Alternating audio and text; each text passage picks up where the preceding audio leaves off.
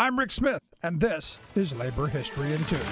On this day in labor history, the year was 1937. That was the day the Flint Women's Emergency Brigades were founded. Genora Johnson, a socialist, was a main leader of the Women's Auxiliary No. 10 throughout the strike. A different kind of auxiliary, it built the leadership skills of women through classes in labor history and public speaking. It also set up a first aid station and child care center, raised strike funds, and walked the picket lines. The Women's Auxiliary was transformed through its actions at the Battle of Bull Run, when the women put their bodies between the strikers and the police. According to Janice Hassett, the women moved beyond supporting the strike to participating in it. 50 women signed up the next day. By the end of the strike, over 300 women had joined. The women adopted an official uniform of red berets and red armbands.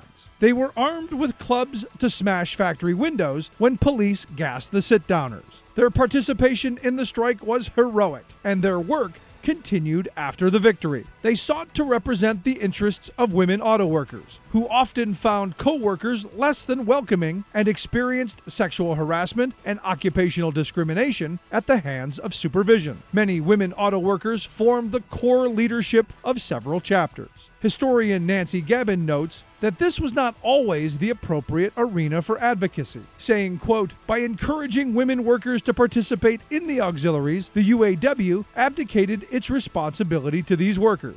However, Johnson emphasized, it was a radical change to give women a right to participate in discussions with their husbands, with other union members, with other women, to express their views. That was a radical change for those women at that time. Labor History in 2 brought to you by the Illinois Labor History Society and The Rick Smith Show.